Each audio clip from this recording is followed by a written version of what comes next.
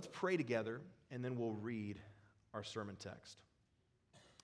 Father, we believe in your providence that the verses we are about to read are your word to us today. This is what you want to speak to your church. And so, Lord, I pray that you would open our eyes to see wonderful things in your word. Lord, I pray that you would open our hearts to be changed by your word.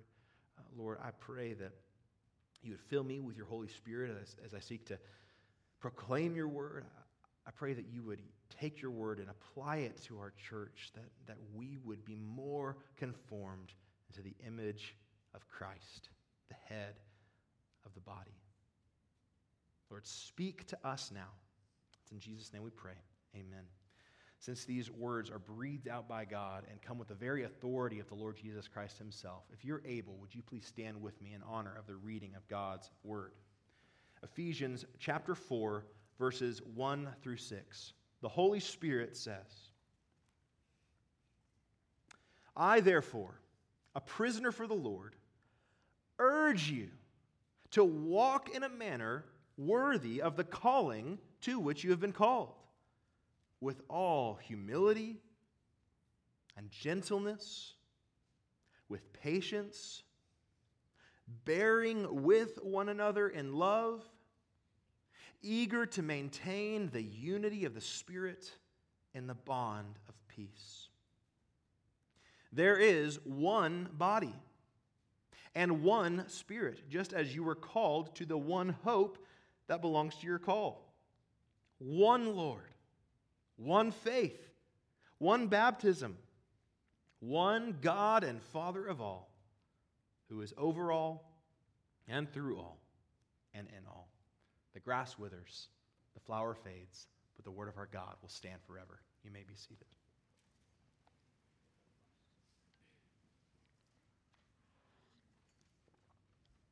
If we are going to grow, we must be united.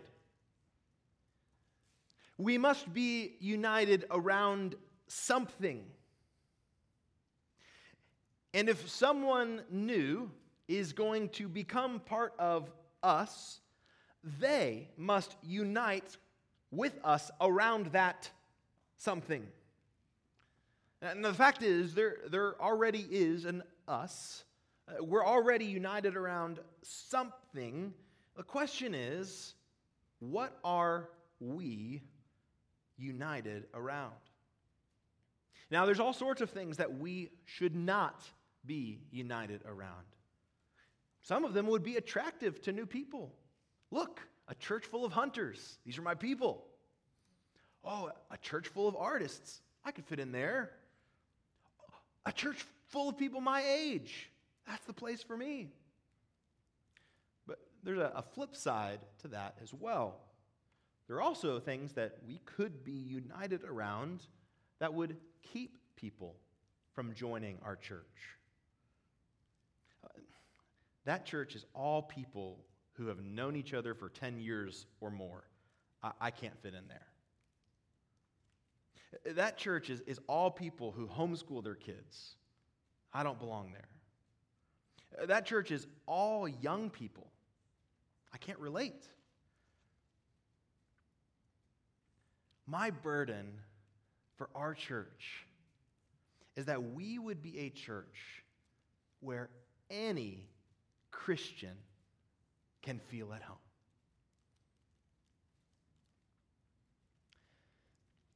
Can I share something with you? I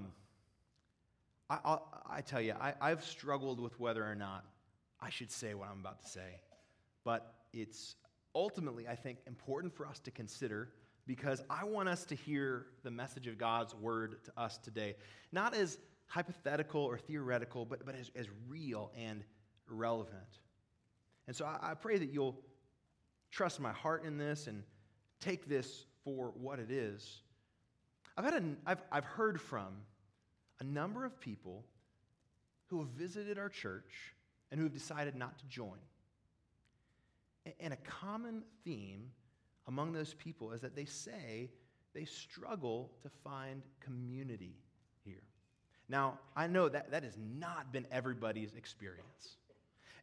But I've heard this from not just one, but from several people, from different ages, from different backgrounds. And as we think about that, it may be that some of those people are looking for a church that is united around the wrong thing. And in that case, hey, we just leave that to the Lord to work on their hearts with that. I think it's worth asking, what if a genuine Christian is looking for Christian community, and they don't feel like they can fit in our church, because what they find are pockets of people who are united, but united around something other than the gospel. Now, by God's grace, I believe we are a church that is friendly to visitors. I believe we welcome guests into our worship gatherings with warmth and kindness. But if we are going to grow as a church, we need to think beyond just giving a warm welcome to visitors. We need to be a church where any Christian can feel at home, because what they find here is a group of Christians united around nothing but the gospel of Jesus. And so from Ephesians 4, 1 through 6 today, here's my charge to us. Let the gospel hold us together. Let the gospel hold us together. Not common experiences or common interests or anything else. Let the gospel be what defines us as us. I believe this is what we all want. I believe this is what we all strive for. So let's consider the truth of God's word, and let's consider what would it look like for us to press deeper in to being a church that lets the gospel be what holds us together. A church that lets the gospel define us as us. I see in this passage two practical ways to let the gospel hold us together. First, we must cultivate gospel unity together. And second, we must cherish the gospel that unites us. First of all, cultivate gospel unity together. Cultivate gospel unity together. Paul begins this chapter with a passionate plea.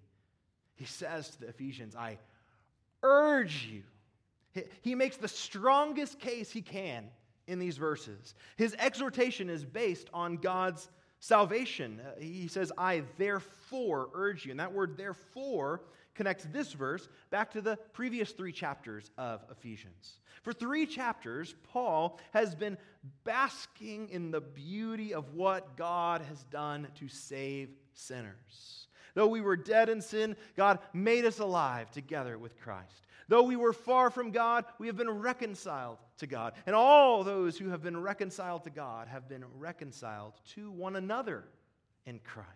So it's in light of all these amazing things that God has done, therefore, Paul gives his exhortation. And in case you question if Paul really believes what he is saying here, he reminds us of just how much skin he has in the game. Who is this urging the Ephesians? A prisoner for the Lord. The book of Acts records how Paul was arrested in Jerusalem for preaching the gospel. Ultimately, he ended up in prison in Rome, and it was from there that he wrote this letter. Paul so believes the gospel that he is writing about that he is willing to be imprisoned.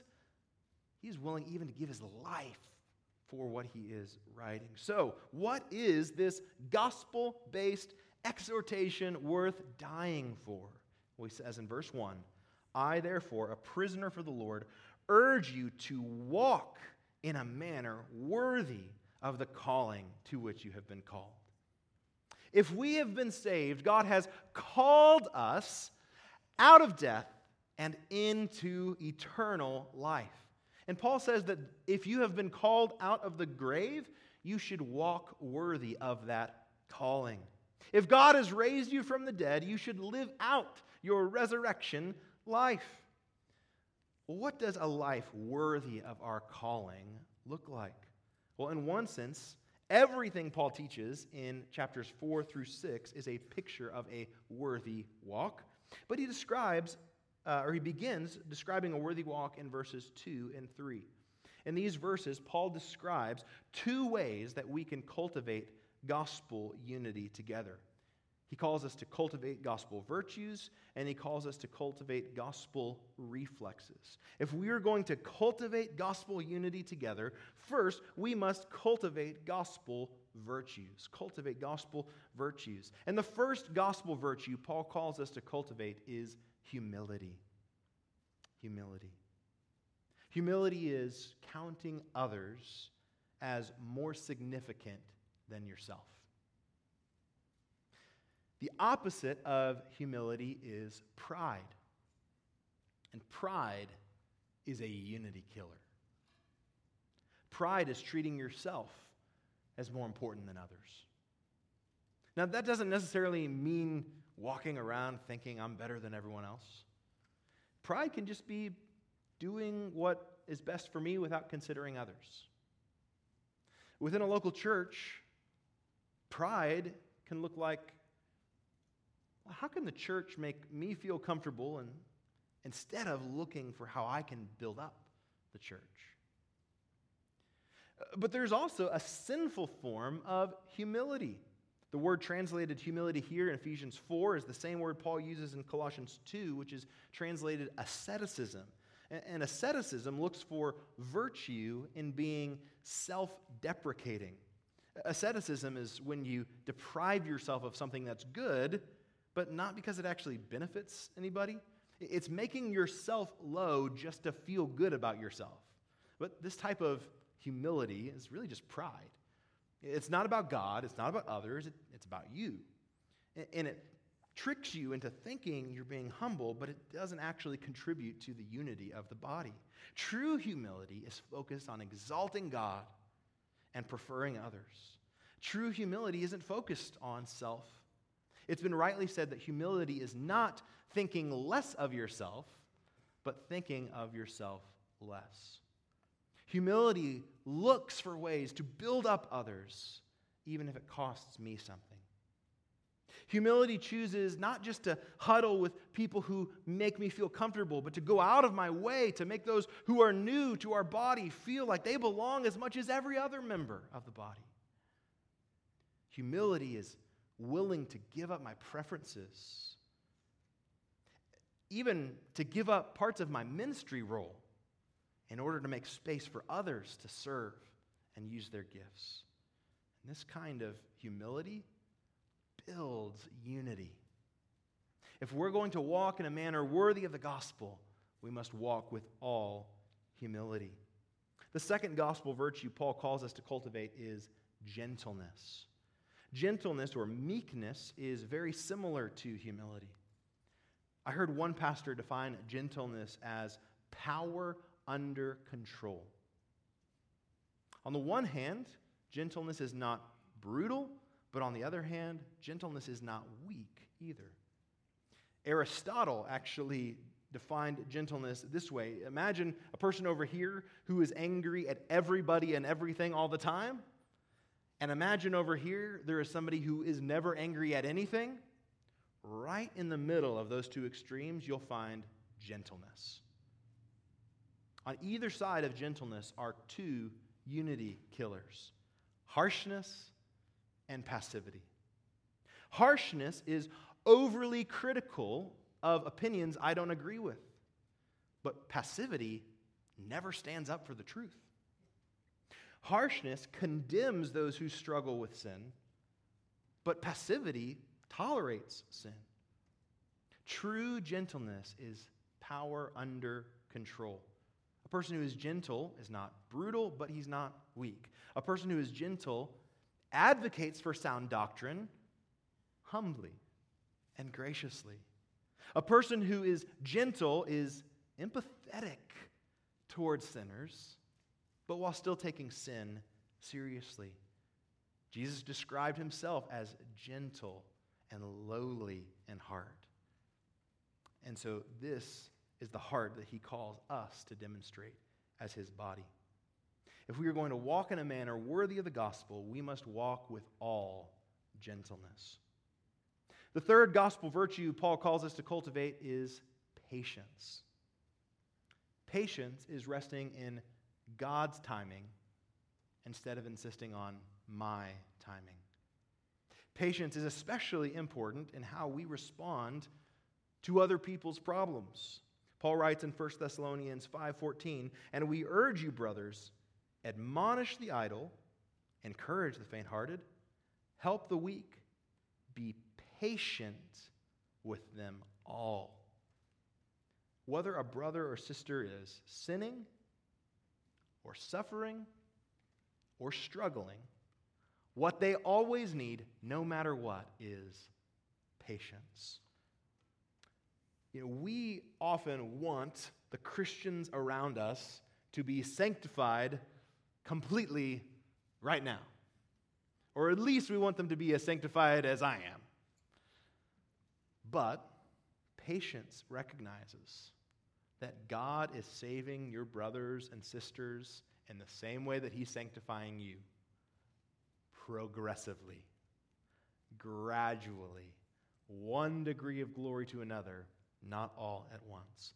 Impatience is a unity killer. Impatience corrects another person immediately instead of giving them a chance to learn on their own. Impatience is quick to make someone who sins against me pay for their sin instead of waiting for them to repent and ask for forgiveness.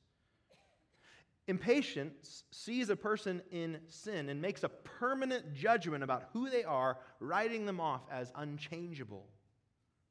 Impatience is a unity killer. But patience builds unity. Patience is willing to see 10 problems, but only focus on one at a time. Patience remembers how long it took the Lord to bring me to where I am, and is willing to wait for him to bring someone else there as well. So, humility, gentleness, patience, these are gospel virtues that we must cultivate if we are going to cultivate gospel unity. Second, if we are going to cultivate gospel unity together, we must cultivate gospel reflexes. Gospel reflexes. And the first gospel reflex Paul calls us to cultivate is bearing with one another in love. Bearing with one another means sticking with someone until you reach God's purpose, not just until you get tired. When a relationship is difficult, our sinful reflex is to give up. But Paul says a gospel reflex will want to endure with that person. Bearing with one another involves embracing differences. The body of Christ is diverse. In the new heaven and new earth, there will be a countless multitude from every nation, tribe, people, language, all worshiping God together.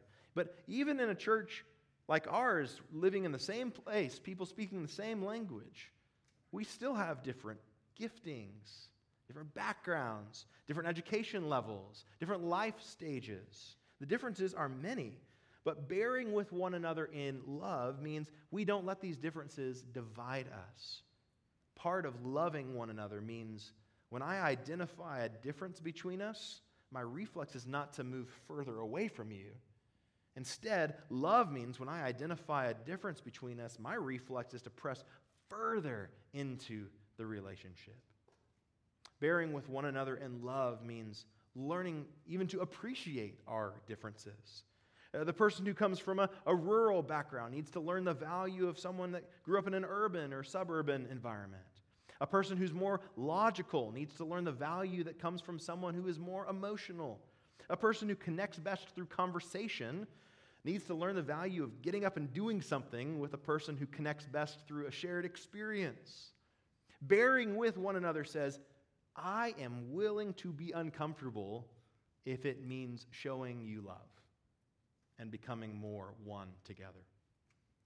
Bearing with one another in love means being willing to put in the time to develop new relationships. As a church, like I said, we're regularly welcoming new people into our church family. Sometimes we baptize new believers and bring them into our church that way. Other times people move here who were previously part of another church and become members here. And whether you are the new person or the person who's been here, developing new relationships is hard. It's one thing to visit a worship service a couple of times. It's another thing to try and invest your life in a community. That requires time and dedication.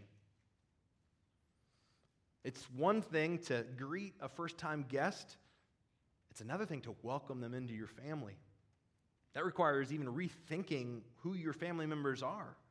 It means changing your instincts about who are your go-to people for fellowship and service. But bearing with one another means we are willing to endure the challenge of building new relationships for the sake of the love that God calls His people to. If we're going to walk in a manner worthy of the gospel, we must bear with one another in love. The second gospel reflex Paul calls us to cultivate is to strive to guard unity. He says that we are to be eager to maintain the unity of the Spirit and the bond of peace. Really, unity is the goal of all the other things that Paul has been commanding here. Humility contributes to unity. Gentleness contributes to unity. Patience contributes to unity. Bearing with one another in love contributes to unity. The emphasis in this command is on being zealous about guarding unity. This is critical. Our reflex must be that protecting our unity is urgent. The temptation is to say that we want unity, but to have a reflex of unresponsiveness toward disunity. It's easy to say we're united around the gospel, but when we see disunity, are we zealous to mend it? When Christians struggle to unite with us, are we eager to uncover what we may be wrongfully united around, even if we don't realize it? The reflex that God wants us to develop is a reflex to maintain gospel unity through the bond of peace. Now, peace is not something that happens by accident. Paul says in Romans 14:19, let us pursue what makes for peace and for mutual upbuilding. Peace must be pursued. That means when we see a unity killer like pride or harshness or impatience, we need to weed it out. We need to repent of our own sins, and we need to encourage one another toward repentance in those areas. It also means that when we experience division or conflict within our church, we must be zealous to pursue reconciliation. A church cannot thrive when there is unforgiven sins among its members. Resentment and bitterness are unity killers. We must be eager to follow Jesus' instructions in Matthew 18. When a brother or sister sins, go to them privately and address it. If a person refuses to listen, bring in a couple more people to pursue peace together. If necessary, the whole church is called to be peacemakers. Whatever it takes, we must have as our reflex an eagerness to pursue peace. If we are going to walk in a manner worthy of the gospel, we must strive to guard unity. Again, the call of these first three verses is to cultivate gospel unity together. We do that by cultivating gospel virtues of humility and gentleness and patience. We do that by cultivating gospel reflexes of bearing with one another and striving to guard unity. And this is the first practical way to let the gospel hold us together. We cultivate gospel unity together. But second, we must cherish the gospel that unites us. cherish the gospel that unites us.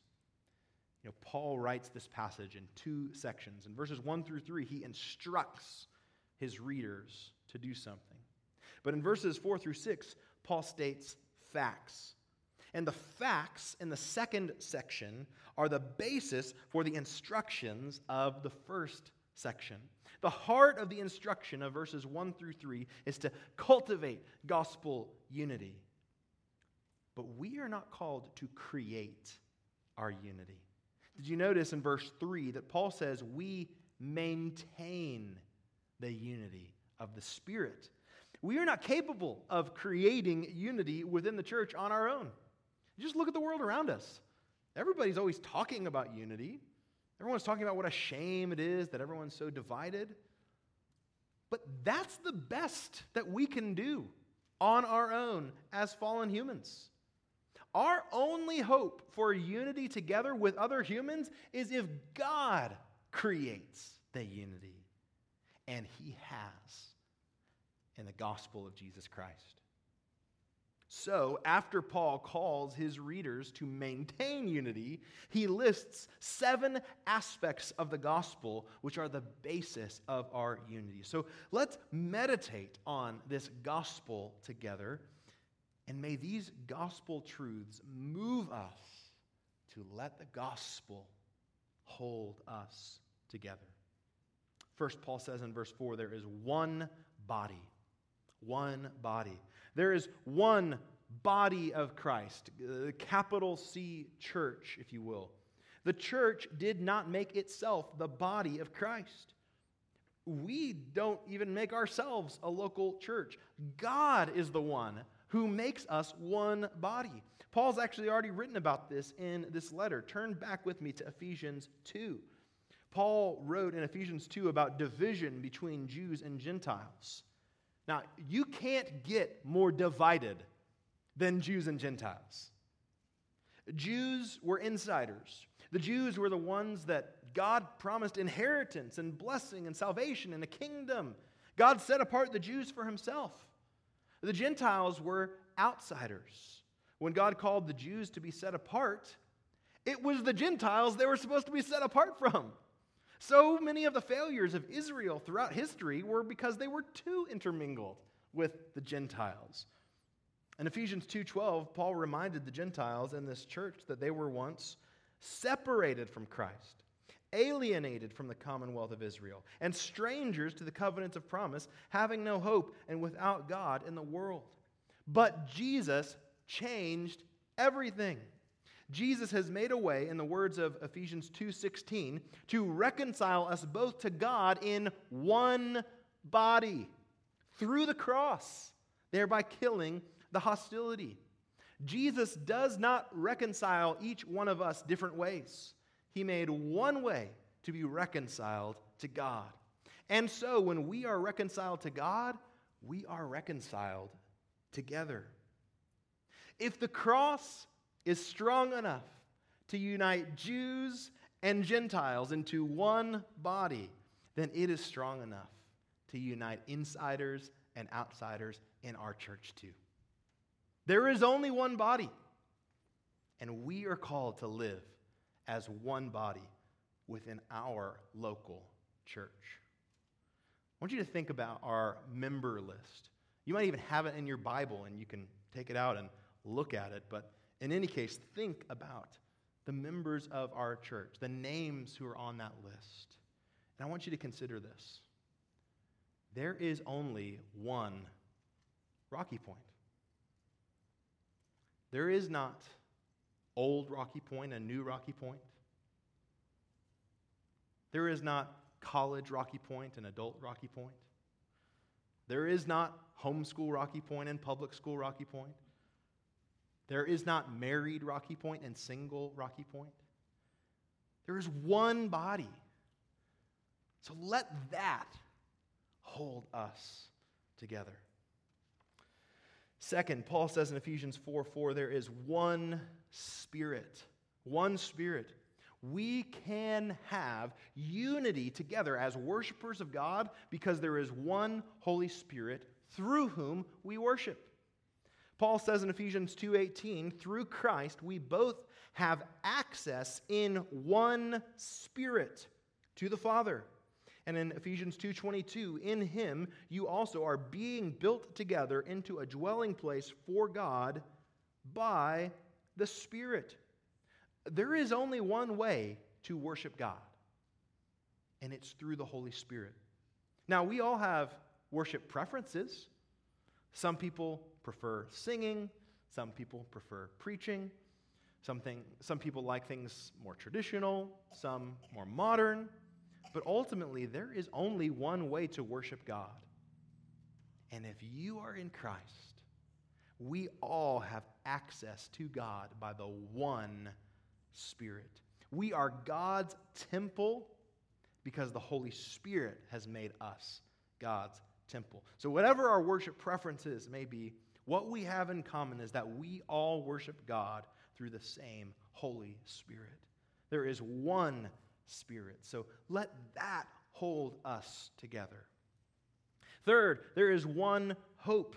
Paul says in Ephesians 4:4, there is one body and one Spirit, just as you were called to the one hope that belongs to your call. So just as there is one body and one Spirit, so believers have one hope. For Christians, our hope is about how Jesus will fulfill all of God's promises to his people. We've seen many aspects of our hope in Revelation: the return of Christ, the resurrection from the dead, the judgment of evil, the salvation of God's people, eternal life with God forever. And notice that this one hope belongs to our call. When Jesus called us as his disciples, he didn't just call us only to start. He didn't say, all right, you can try to be my disciple. I'm not sure how this is going to end. We'll just see how it goes.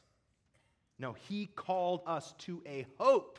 He called us to eternal life. This is his promise and his assurance for all his people. Jesus said in John 6:40, "For this is the will of my Father, that everyone who looks on the Son and believes in him should have eternal life, and I will raise him up on the last day." If we are in Christ, we all have one hope. We are going to be united in the same new heaven and new earth together. So we can be united as a body of Christ on earth today. There is one hope. So let that hold us together. Fourth, Paul says in Ephesians 4:5, there is one Lord. One Lord. There is only one Lord Jesus Christ. And no one has Jesus as their Savior who does not also have him as their Lord. Paul says in Romans 10:9, if you confess with your mouth that Jesus is Lord, and you believe in your heart that God raised him from the dead, you will be saved. All Christians are disciples of Jesus, following the one Lord Jesus. If we all follow the same Lord Jesus, then we will all be walking in the same direction. We will all be united. If we're not walking in the same direction, we need to ask, is it because one of us is not following the way of Jesus? Maybe we're not united because one of us is walking in the way of bitterness and unforgiveness. Maybe we're not united because one of us is walking in the way of worldly philosophy and false doctrine. Maybe we're not united because one of us wants to be their own Lord. But there is only one Lord. And if we do all follow him as Lord, we can be united together. We might disagree about the finer points of theology. We might disagree about practical ministry approaches. But if we all bow to Jesus as Lord, we can be united together. There is one Lord. So let that hold us together. Fifth, Paul says in Ephesians 4:5, there is one faith. One faith. This is what Jude 3 refers to as the faith that was once for all delivered to the saints. The one faith is those doctrines that Christians must believe. We cannot have unity in the church without unity around doctrine. Now, again, there are finer points of doctrine that we can disagree about and still be united, but there are some things that we must agree on if we're going to be united. Some people, suggest that any focus on theology or doctrine is divisive, but that couldn't be any further from the truth. We can't have Christian unity without having unity around the faith once for all delivered to the saints. And thankfully, we don't have to wonder what this faith is. It's been delivered to us in the Scriptures. Generations of Christians have preserved it. And as Paul will go on in Ephesians 4:13 to explain, Jesus has given leaders to his church in order to help the church attain the unity of the faith and of the knowledge of the Son of God to mature manhood, to the measure of the stature of the fullness of Christ. We can be united in the sound doctrine Jesus has entrusted us with. There is one faith. So let that hold us together. Sixth, Paul says in verse 5, there is one baptism. We all entered the one body because of the one baptism of the Holy Spirit. Paul says in 1 Corinthians 12:13, for in one Spirit we were all baptized into one body. Jews or Greeks, slaves or free, and all were made to drink of one Spirit. Some of us came to Christ as children. Some of us came to Christ later in life. Some of us were responding to an altar call. Some of us prayed in the parking lot of a Ross Dress for Less. Some of us had scandalous or criminal lifestyles that we were living in before trusting in Christ. Some of us were living praiseworthy and religious lifestyles before trusting in Christ. But no matter what happened on the outside, the only reason that we are part of the body today is that the Holy Spirit did a work inside us to cause us to be born again through the one baptism. Our stories may seem different, but we really all have the same story. 'Twas blind, but now I see. There is one baptism. Let that hold us together. Seventh and finally, Paul says in verse 6, there is one God and Father of all, who is over all and through all and in all. In Ephesians 1:5, Paul writes about this one God and Father and says, he predestined us for adoption to himself as sons through Jesus Christ according to the purpose of his will. If we have trusted in Christ, we have been adopted by God. The one God and Father is our Father. And if we all have the same Father, then we are all brothers and sisters in Christ. Our God has united us together by adopting us into one family. Furthermore, Paul says this one God is over all and through all and in all. He's over all. We are united around the sovereignty of God. He's through all. We're united in that the same God is at work through each of our lives. He is in all. We are united in that the one God actually dwells inside us through the work of the Holy Spirit. There is one God. So let that hold us together. The call of verses 4 through 6 is to cherish the gospel that unites us.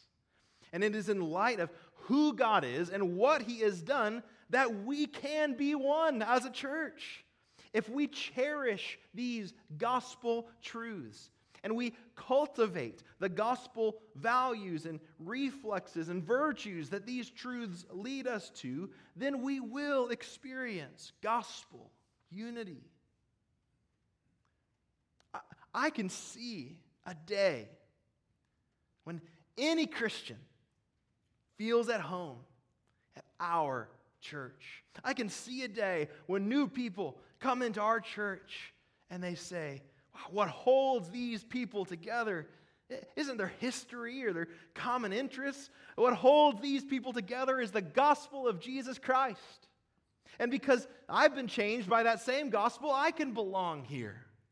I can see a day when we look around our church and we see a culture of preferring others, a culture that's gentle and lowly toward sinners, a culture of investing in new relationships and sticking with people for the long haul.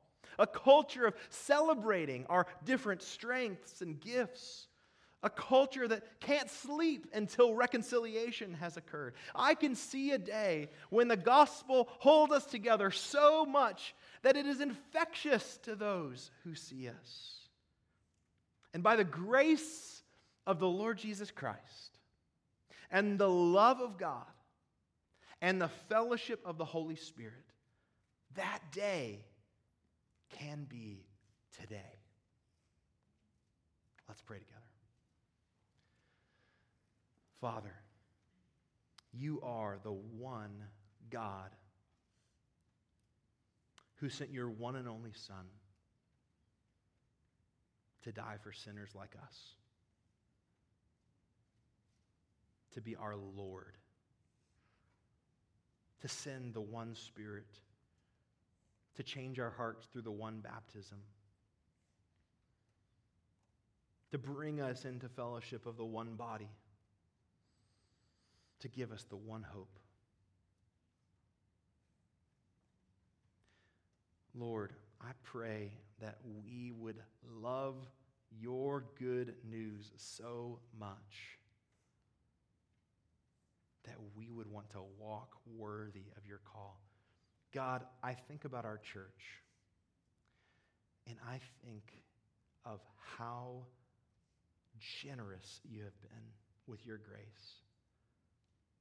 Lord, the incredible ways that you have grown our church, the incredible ways that you've given grace for our church to be a place of hospitality and love, of friendship and encouragement. Lord, you have been so kind to our church. You have done so many great things here.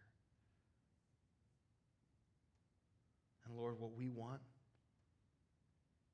is to go deeper into your gospel, to grow in our walk, to cherish the gospel more, and to cultivate gospel unity more. Lord, would we not be content only to look back on what you've done in the past? May we not be content only to rest in what you've given us in the present. Lord, would we be eager to walk into the future and what you have for us as your church? Would we be eager to celebrate the gospel together and to celebrate the gospel with new believers and new members of our church? Would we be eager to bring new believers, new brothers and sisters into the fellowship that has meant so much to us, the fellowship that has been a lifeline for us in times of trouble? Lord, would we be so moved by your grace to us in Christ and your grace to us through this church, Lord, that we would overflow in wanting as many people to experience as deep of unity with your body as possible. Lord, you have already done everything necessary to make us united. So, Lord, may we live in the good of what you have done in Christ. We love you and praise you. It's in Jesus' name we pray. Amen. Let's all stand together and respond to the word of God that we've just heard.